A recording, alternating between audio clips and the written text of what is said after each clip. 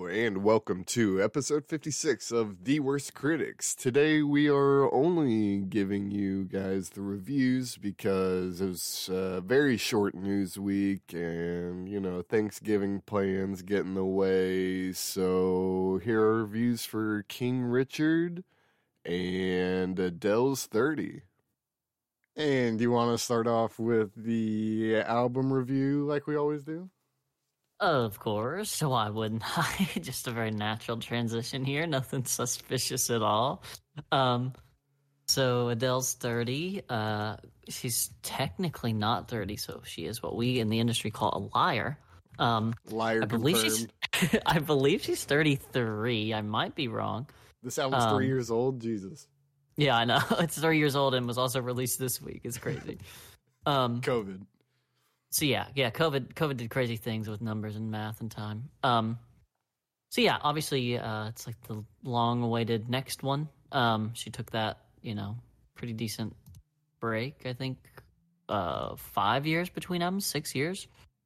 But she did like little singles, like she did I think it's called like Hometown Glory or something. Like she's done songs, but full-length studio album. It's been like 5 years. It's been a minute for sure. I mean, the streaming numbers... I think it was 25 is what I think I go. This Okay. one's 30, Yeah, I mean, that the math adds up. The streaming numbers definitely reflect that because her tracks are already beating out Silk Sonic's tracks. And, Yeah, well, one's that's a to be week expected. older. Still, though, Bruno Mars you'd think would have a little more leeway in that department, but no, Adele is destroying their numbers. So I'm excited to see how well it sells, honestly. I wouldn't be surprised if it goes plat within the year, which is, Oh, yeah. I'm not saying that that's not to be expected with someone of her caliber, but you know what I mean? Like, it clearly isn't a bomb, like, it's not some awful, tragic piece of garbage, so.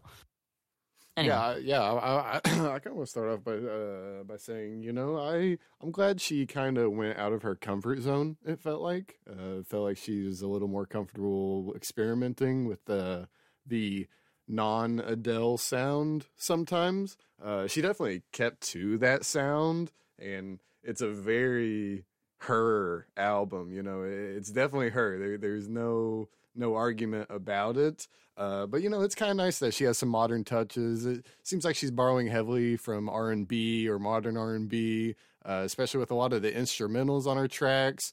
There's that one that kind of had a Rasta Jamaican kind of bossa nova like.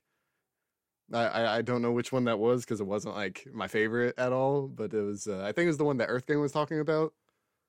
Oh, Cry Your Heart Out? Yeah, I think it was that one. And so it's just nice to see that she's not afraid to actually do stuff outside of her realm.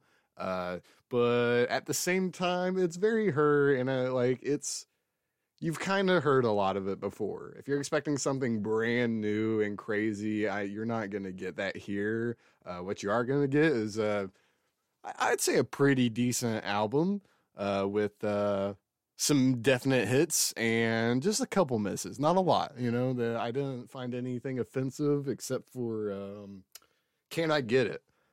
The song Can I Get It? I did not like that song. That stuck out in my head. That went on my negative list very quickly before I even finished the song.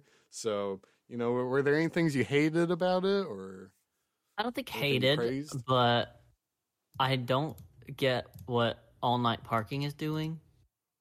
I liked All Night Parking. I like it. What do you mean? I don't know why she called it an interlude. I was fully expecting to sigh and complain, but it's like a 2 or 3 minute song. Like, just a song. Define interlude, I guess, right? Like, I thought figure it it's out. like a reprieve between things to give you like a digestif, It's like a little mint. Like a little water between meals. It sort of did that. It was different sonically. But it did that, but it was just a from the song. other- Like, it just felt like a random song in the middle of this otherwise, like, I don't know, pretty uniform album. Yeah. Not one note, but definitely one vibe. And that song I didn't think fit the vibe. So just like, yeah, it was an interlude, but not in any traditional sense. So I was like, why'd you call it an interlude, but then make a 2-minute 40-second song? I don't know. See, It doesn't make sense. Maybe that's why I like that song a lot, because it was just so different and at least proved some sort of diversity to the album. Because I don't know, if you take like 3 songs out of this album, it's gonna just be an Adele album that sounds exactly the same as the last few. But luckily, you know, she put some different flavors in there. Yeah. So I was just gonna say, I don't think I hated interlude. I just didn't get it. I did not like Can I Get It, but I didn't hate it. It wasn't a hate list. I really didn't like the finale, the Love is a Game. It just I was kept iffy. going. I was like, you could have just let it be, but you don't really need like 4 6-minute songs on this album. You know what I mean? Yeah. And at that point, I was kind of like, you're just going on this song. Like, you just need to find an ending, bro. It kind of seemed like the song before that one was enough of a crescendo buildup that could have been the topper off, but instead she added another crescendo-like song, you know, that just devolves into heavy instrumentals and an inspiration almost to take you out. And I don't know, yeah, I was very back and forth on that last song. I'm really not sure if I even like it, because I had it on my positives at first, but then I put an X on it, so I don't know. It's divisive, maybe. You know, there's a lot of cohesion in this. That, you know, that's always nice. You know, to have an artist that knows their sound well enough to make a cohesive album such as this. But I want to reiterate, it's very hit and miss for me, or maybe not hit and miss, but it's very. I really like the song. You know. Oh, I really like the song. You know. So I was just very back and forth throughout listening. So it kind of detracts in a weird way from its flow or its natural progression. Cause I was kind of thrown out of the album about midway through. I was kind of over it for a second, and then I had to go back to the album. So I don't know what that says about the album itself. I'm not too sure. What were your like favorite 1 or 2? My Little Love, All Night Parking. They're definitely my favorite 2. Yeah, I really liked My Little Love a lot, because that was very heavily just let me steal some R&B riffs and steal an R&B vibe and kind of culture vulture a little bit, but whatever, you know, whatever she gets to, you know. But I really enjoyed it, and you know, just the topic or the subject matter is just kind of nice, because it is kind of corresponding with her albums always. I mean, not about herself, but you know, about her journeys and such. So it's nice. I mean, then this whole album's really about her divorce. So yeah, so it's nice that My Little Love is almost different than that. You know, it's still related, but it's different enough in subject matter and almost in tone where it sticks out in my mind as one of the heavy hitters. Honestly, what were your tops? It was actually like back to back to back. I said from the first time I heard the single that "Easy on Me" is a fucking bop. Those numbers are crazy.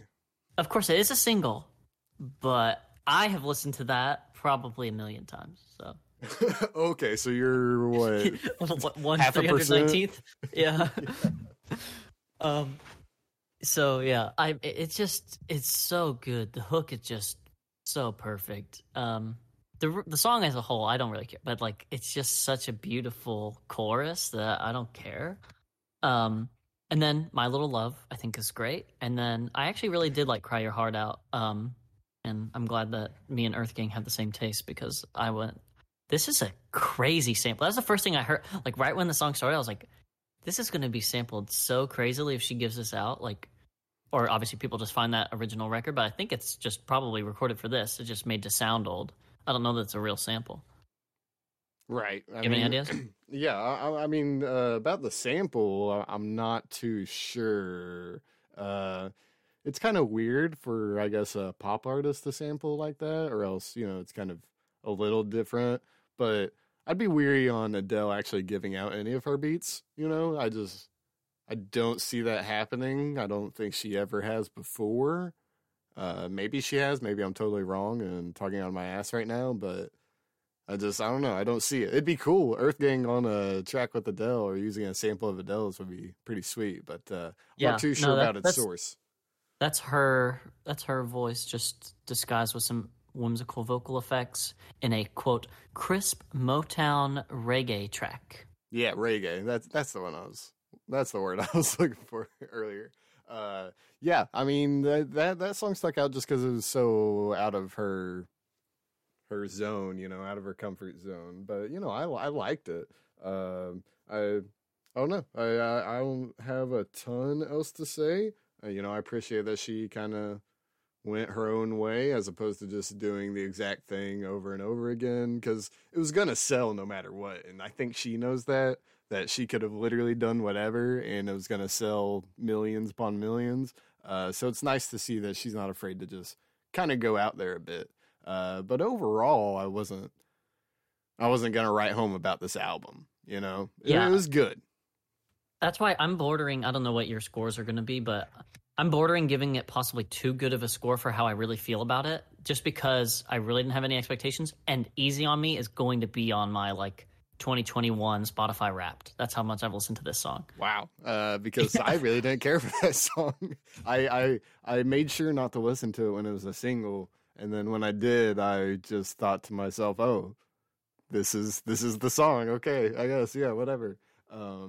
But I don't know. I feel like that was just too Adele for me. Too much in her comfort zone that I just didn't care for that song. So, really, I wanted to give this a 7, just flat 7 for me. I was between a 7.5, and I could have been convinced to go up to an 8, but I'll just stick with 7.5. And it's the hit and miss effect for me because as much as I do really like the songs that I really like, it doesn't make up for the fact that I don't know. I was kind of bored the other half or the other songs. It was kind of like, meh. Well, I think that's the thing about people who sing like Adele, and I know they're not really that similar, but who is that woman that we were just Lana Del Rey? Mm-hmm. Yep. I feel like it's just always so somber, and rarely is it even sad music disguised as pop music. It's just sad music that, unless you're in the mood to be down, you're kind of just man, it's boring can be correct sometimes if the music just is bland, but I think oftentimes you just zone out, and it's not necessarily because the music did that. It's just you're not in the same pocket, the same vibe as the song's putting out. So you're I don't want to pay attention to this. Right. So, how much of it is the music being bad versus how much is it your personal mood at the time? And for me, obviously this is well-produced music. It's well-written music. Oh, yeah. She's a quality singer. This isn't, what's that one album that sounds like it was recorded in a moving van? That Which we one? talked Gold about Link? Yeah, Gold Link. That. It's intentionally badly recorded music. I'll never forget Harem. Okay, I will never forget Harem. That is burned into my brain.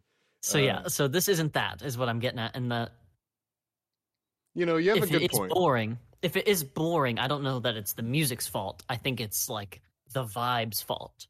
I think you have a point. I think I might bump this up to 7.5, honestly. Because this isn't a bad piece of work. Yeah. And see, this is what I'll compare it to. Let's put this in the same space as someone else who writes sad music that just isn't written super somberly, is Billie Eilish. And right. You like the Billie Eilish track, but it's really because did. it's really big and it's made to be synth pop or this kind of punk pop almost. There was diversity. Or pop punk, I guess. But yeah, it's just, it's very modern music, and this is Adele's been doing this her whole career, and also a lot of female vocalists have been making music like this for a very long time. So it's just so conventional that if you're not in that mood for that sound, you're not going to get it. But you could say the same about 90s boom bap. If a 90s boom bap album came out right now, I wouldn't be yo dude, this is so dope, it sounds just like Biggie. I'd be yo, this sounds just like Biggie. You know what I mean? No one cares. Thanks. Yeah. I think that is a testament to almost, maybe not her changing the whole atmosphere of pop music, but just her influence on some people. So maybe it's even that, her influence has rubbed off on so many artists that now when she does it, it's just meh. You know, I've Right. seen it before. You know, like a new Spielberg movie. He's done it so much that We say about movies all the time. Like, I can get what Clockwork Orange did for movies, yeah. but it doesn't make Clockwork Orange good. Yeah, So yeah, I'll keep it at a I'm with 7.5. 7.5. Yeah, 7.5, I'm yeah, fine. okay.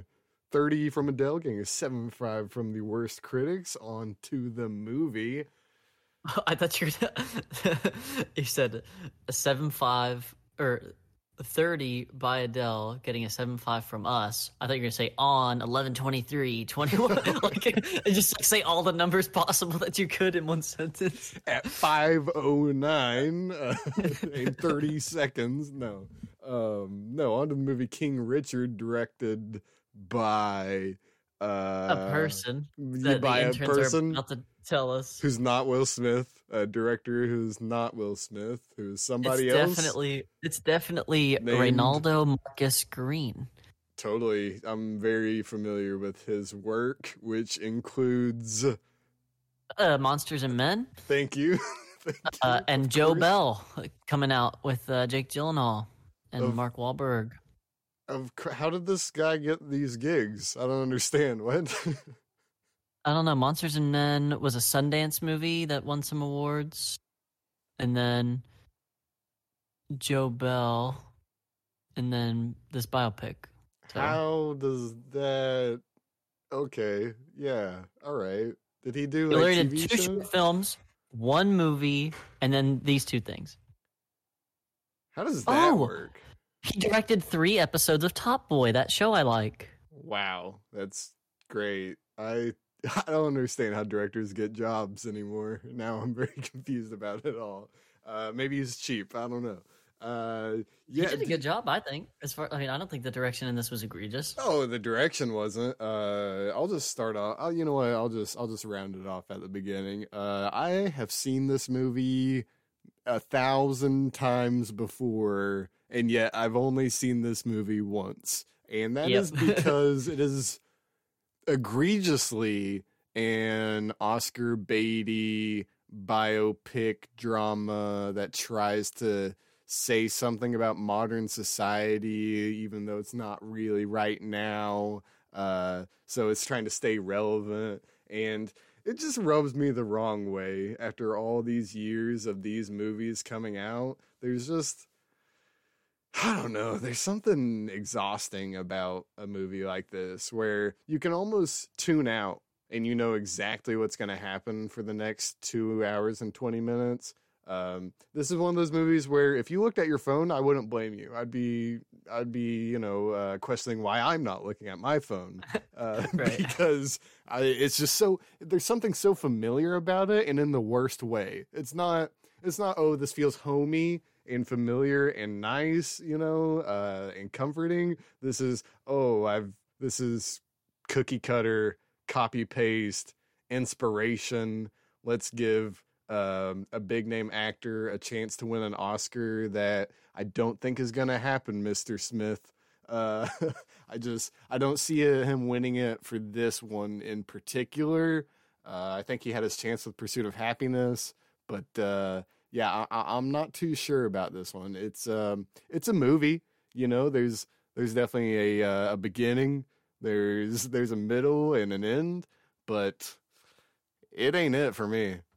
Agreed. I feel like it was I think it's a good movie, and here's the problem with it being a good movie is that it's only really a good movie because there's no consequence or cost or tension. It's just kind of like, yeah, I mean, don't get me wrong, there's moments of tension, but like, Not that we know the end. You know what I mean? And I would say So, the like, moments of tension are inherently due to tennis being a sport and not due to the movie itself creating that tension. It's I think I think like some of the gang violence stuff and growing up in Compton, there was some tension there where like I was like, I really don't remember how long their dad lived. Like, does he just get killed, or does he like shoot this dude and go to jail? Like, I genuinely didn't remember. So I was like, that was kind of tense. But I don't know. So you watched the Serena Williams documentary, right? Didn't we No. both watch that? I did okay. not. I was just telling you about it. Yeah, I watched the Michael Jordan one that I told you to watch. Gotcha.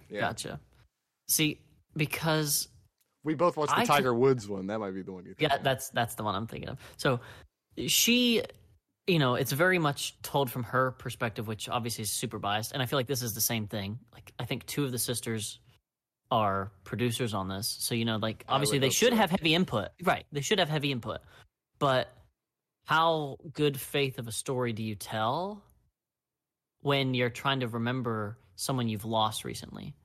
Like, this movie basically makes him look like he's dope as hell. Yeah, it looks like the perfect dad, pretty much, except... And maybe I'm just misremembering, so I don't want to talk too much shit here, but I was like, I thought he was, like, from even her own perspective of it, kind of, like, abusive and maybe, like, a drunk and, like, maybe, like, mismanaging his health really badly. And, like, they talked about his feet a little bit. Like, I'm pretty sure he's got, like, horrible diabetes. And not that they need to talk about it necessarily, but, like, it would add layers to the character. Yes, it could add, like, you know what I mean? Like, he's not just some perfect being of, like, but of course, he doesn't really come off perfect. He just, all the moments where it could have been dark, they somehow turned it really light, but, like, it really didn't go into any of the ethical implications of, like, this is child abuse. Like, they basically just made the neighbor look like she was a crazy, mean, overbearing bitch.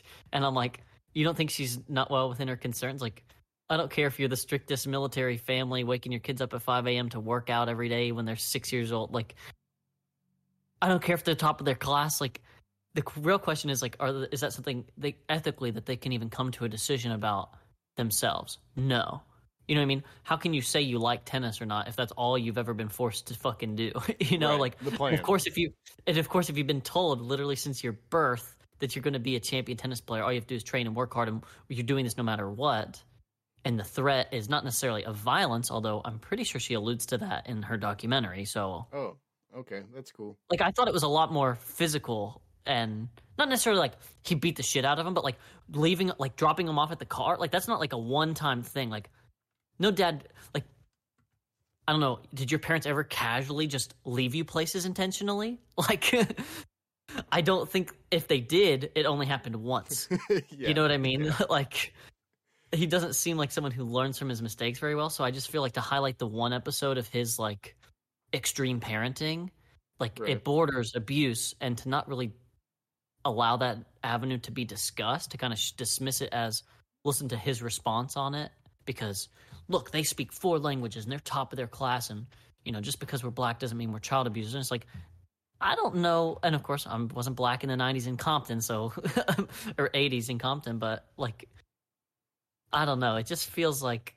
there's some abuse stuff that can be discussed without necessarily saying that it wasn't for the best. It's still abuse. You know what I mean? Like, yeah, so I get what you mean. Trying to condone abuse. That's what I'm hearing, John. That's what the audience is hearing. Doctor recommended.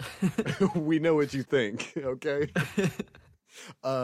Yeah, just talking about that and the actual characterization of a real person, which is always tricky with the nuances because people are people, they're not all cut and dry as this film makes them out to be. Because even when he's just like casually calling the other dads abusive and terrible and they should be hanged and stuff, he's just doing it kind of, but a little differently. It's weird that they wouldn't go deeper into his actual psyche. Is that weird? Because they give you his motivations. They give you what he thinks. But instead of the actual ramifications, it's kind of just like, yeah, it ends up fine, like, well, I feel like happy go lucky. Biopic should be made like a documentary first. There should be real interviews on camera about the person's life, objective and subjective, and then that same documentarian should turn that into a biopic. Because when, again, you have your children tied to the project about your life, but you're no longer living, it would just be so difficult to remember your parents poorly, assuming that you had a good relationship at their death. That's you know true. What I mean? Like, you're only going to want to paint them in a positive light.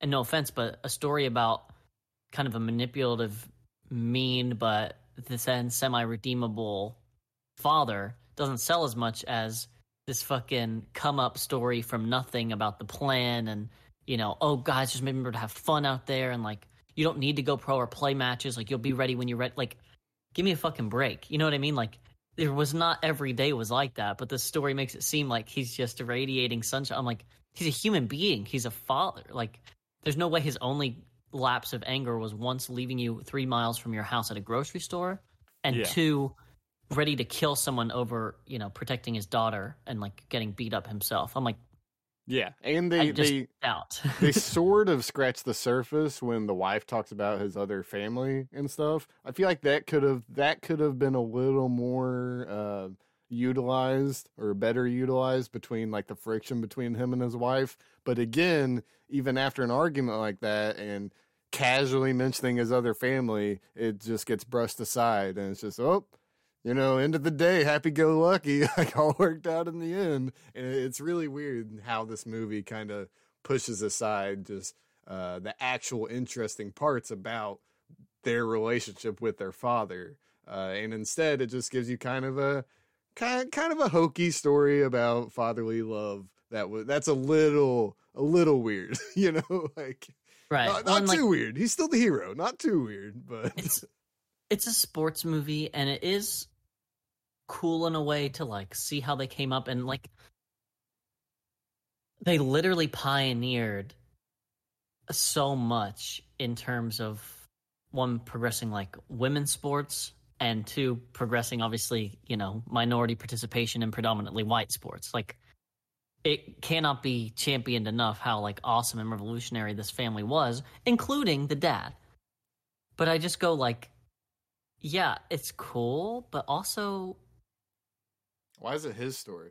Yeah, like, I was very confused. Like Venus and Serena literally have zero personality in this. No, like, outside of being really close siblings, like, who seem like they could be mistaken for twins. Robots. Yeah, they just, like, literally were tennis playing robots. Like, yeah, like they didn't see, like, little children. And again, maybe that was part of the implication. But, like, I would be more surprised that if the movie focused on them, that they still weren't robots, because what kind of personality can you have if all you do is play tennis? That's your entire identity, and then just hang out with your sister at the house? Like, but, like, right, your dad's surely your they best had, friend. right, surely they had, like, some school friends, or had problems about not having school friends. And certainly they either were so successful in their classes and were so smart, or had struggles in their classes and just grinded really hard. But, like, none of it was about the children. It was all about dad. Yep. But even the parts about dad didn't feel like we were getting more information.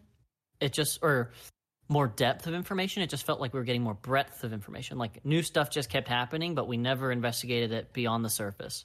So, I don't know. It was a good movie because the story's nice, but, you know, I'm on the fence about saying it's a good movie, just because if you've seen a biopic, you've seen this movie. Yeah, but I think you also really don't like biopics. So because I wonder how much they're that's the actually... same movie. So I'm just saying, I think you're waiting for a rare biopic to be considered good. Yeah. And I'm telling you, these are good movies. You just don't like them because they're biopics. It doesn't mean they're great. Like, this is an exceptional movie I would recommend everyone go see right now. But I'm like, yeah, if you either like Serena Williams or can tolerate a biopic, like, this movie's going to be enjoyable. It's not great, you know what I mean? It doesn't revolutionize anything, but biopics aren't meant to. It's just supposed to be like a little slice of life thing. I just wish it was more real, more raw, you know? I think it was, what was it? The Bohemian Rhapsody movie. The remaining members of Queen wouldn't let the original version go into production because it was too raw and, like, too real. So then we got the watered down one with Rami Malek instead. And I don't know. I think that shows in this movie almost, is that he didn't come off as a bad guy in any sense, honestly. I don't think of a time other than him being, like, a little hard-headed. It didn't seem like he was... It seemed like he was a good guy, and, like, humans aren't just good guy. It's Right. just, it's not how we work. It's not how we work. And maybe that's why I'm disappointed, is that there's always room for biopics to be like, hey, there's some gray area, but you should still kind of admire the story. And instead they just say, hey, admire the story. Now, here's a thing. Again, it's going to be controversial because I really don't know what I'm talking about. Yeah. But I love it. well, and it's a thing with biopics because you have to infer that you know something about these people's lives when you know only what was seen on screen. True. And what you've read about them, and to a certain extent, that's going to be true and it's going to be false. But so like you remember the older sister who was like valedictorian and Tundi. all that, yeah, and she was going to stay in Compton instead of go to Florida with them. Right. So I looked it up, and in like 2004, she was like shot and killed in Compton. She was still living there, but she like never ended up going to school. I don't think. She just like met a guy, or no, maybe she did go to school. She became a nurse, but then she like basically like stayed like in a kind of sketchy situation with sketchy people, and was like basically died like inside a trap house, like at a shooting in a trap house. And so they basically cut her out in the movie at a point where it seems like, what's the best picture that we could paint to the public eye of our sister because we love her. Right. Yeah. But like we missed so much of like what would have obviously been like family drama, because here's two of like the world's richest celebrities. Mm-hmm. And you have a sister who's like in Compton, like not in a great living situation, obviously, if she's in a fucking trap house. So, you know what I mean? So it's just like, how much of Richard is going to be kind of like whitewashed like that if, a sister is done that way. And the movie's not about the sister, but I'm just like, I feel like there's a lot of liberties taken to make sure that everyone looks in their best light, which seems bizarre for what is supposed to be a story of your life. Yeah, of course, maybe you remember your story of your life a little bit more positively, but I'm like, yeah, it does that whole Disney-fied thing of like, look at our perfect little family. And I go like, which I hate. I hate that. It's just, it's not fun for moviegoers, I don't think. Maybe it is for just people who want a feel-good biopic every day of their life. But it just comes off as unoriginal is all. Like, this movie is going to fade into like out of existence from my brain because it's just going to go under the biopic category. And I won't think about this movie, come next month. I'll be like, oh yeah, now, Will Smith. See, he had dyed eyebrows. Oh yeah. I might remember this movie, but it's only for one thing. What was your favorite scene in this movie? John Bernthal. John Bernthal is the single greatest part of this movie, hands down, no cap. Not even gonna argue with you. I'm gonna die in the hill. All right. Well, my favorite scene was when they went to that country club and they were talking about, whether Venus should go pro or not. And she's already 63 and on the juniors tournament, et cetera, et cetera. And he just lets out that big fart. I'm just a sucker for potty humor, and that really just got me. I was cracking up. Flatulence is always classic, okay? It will never die. Yeah. They both start with an F for a reason. Flatulence is funny. Oh, shit. I didn't even put two and two together. What have I been doing? Yeah, I don't know. The math is overwhelming, though. So basically, I feel like your major flaws with the movie, which I've already argued to you before, technical difficulties, is that a biopic isn't necessarily the same caliber or as easily reviewed in the same way like a documentary would be. It's just there's too many real life variables, not in the same way, but in a similar way, because there's too many real life variables that you want to be able to control that too many people making the movie are biased about. But at the end of the day, this wasn't a bad biopic. This didn't have any kind of egregious flaws. It just had all the elements of a normal, mundane, happy slice of life biopic that we don't like.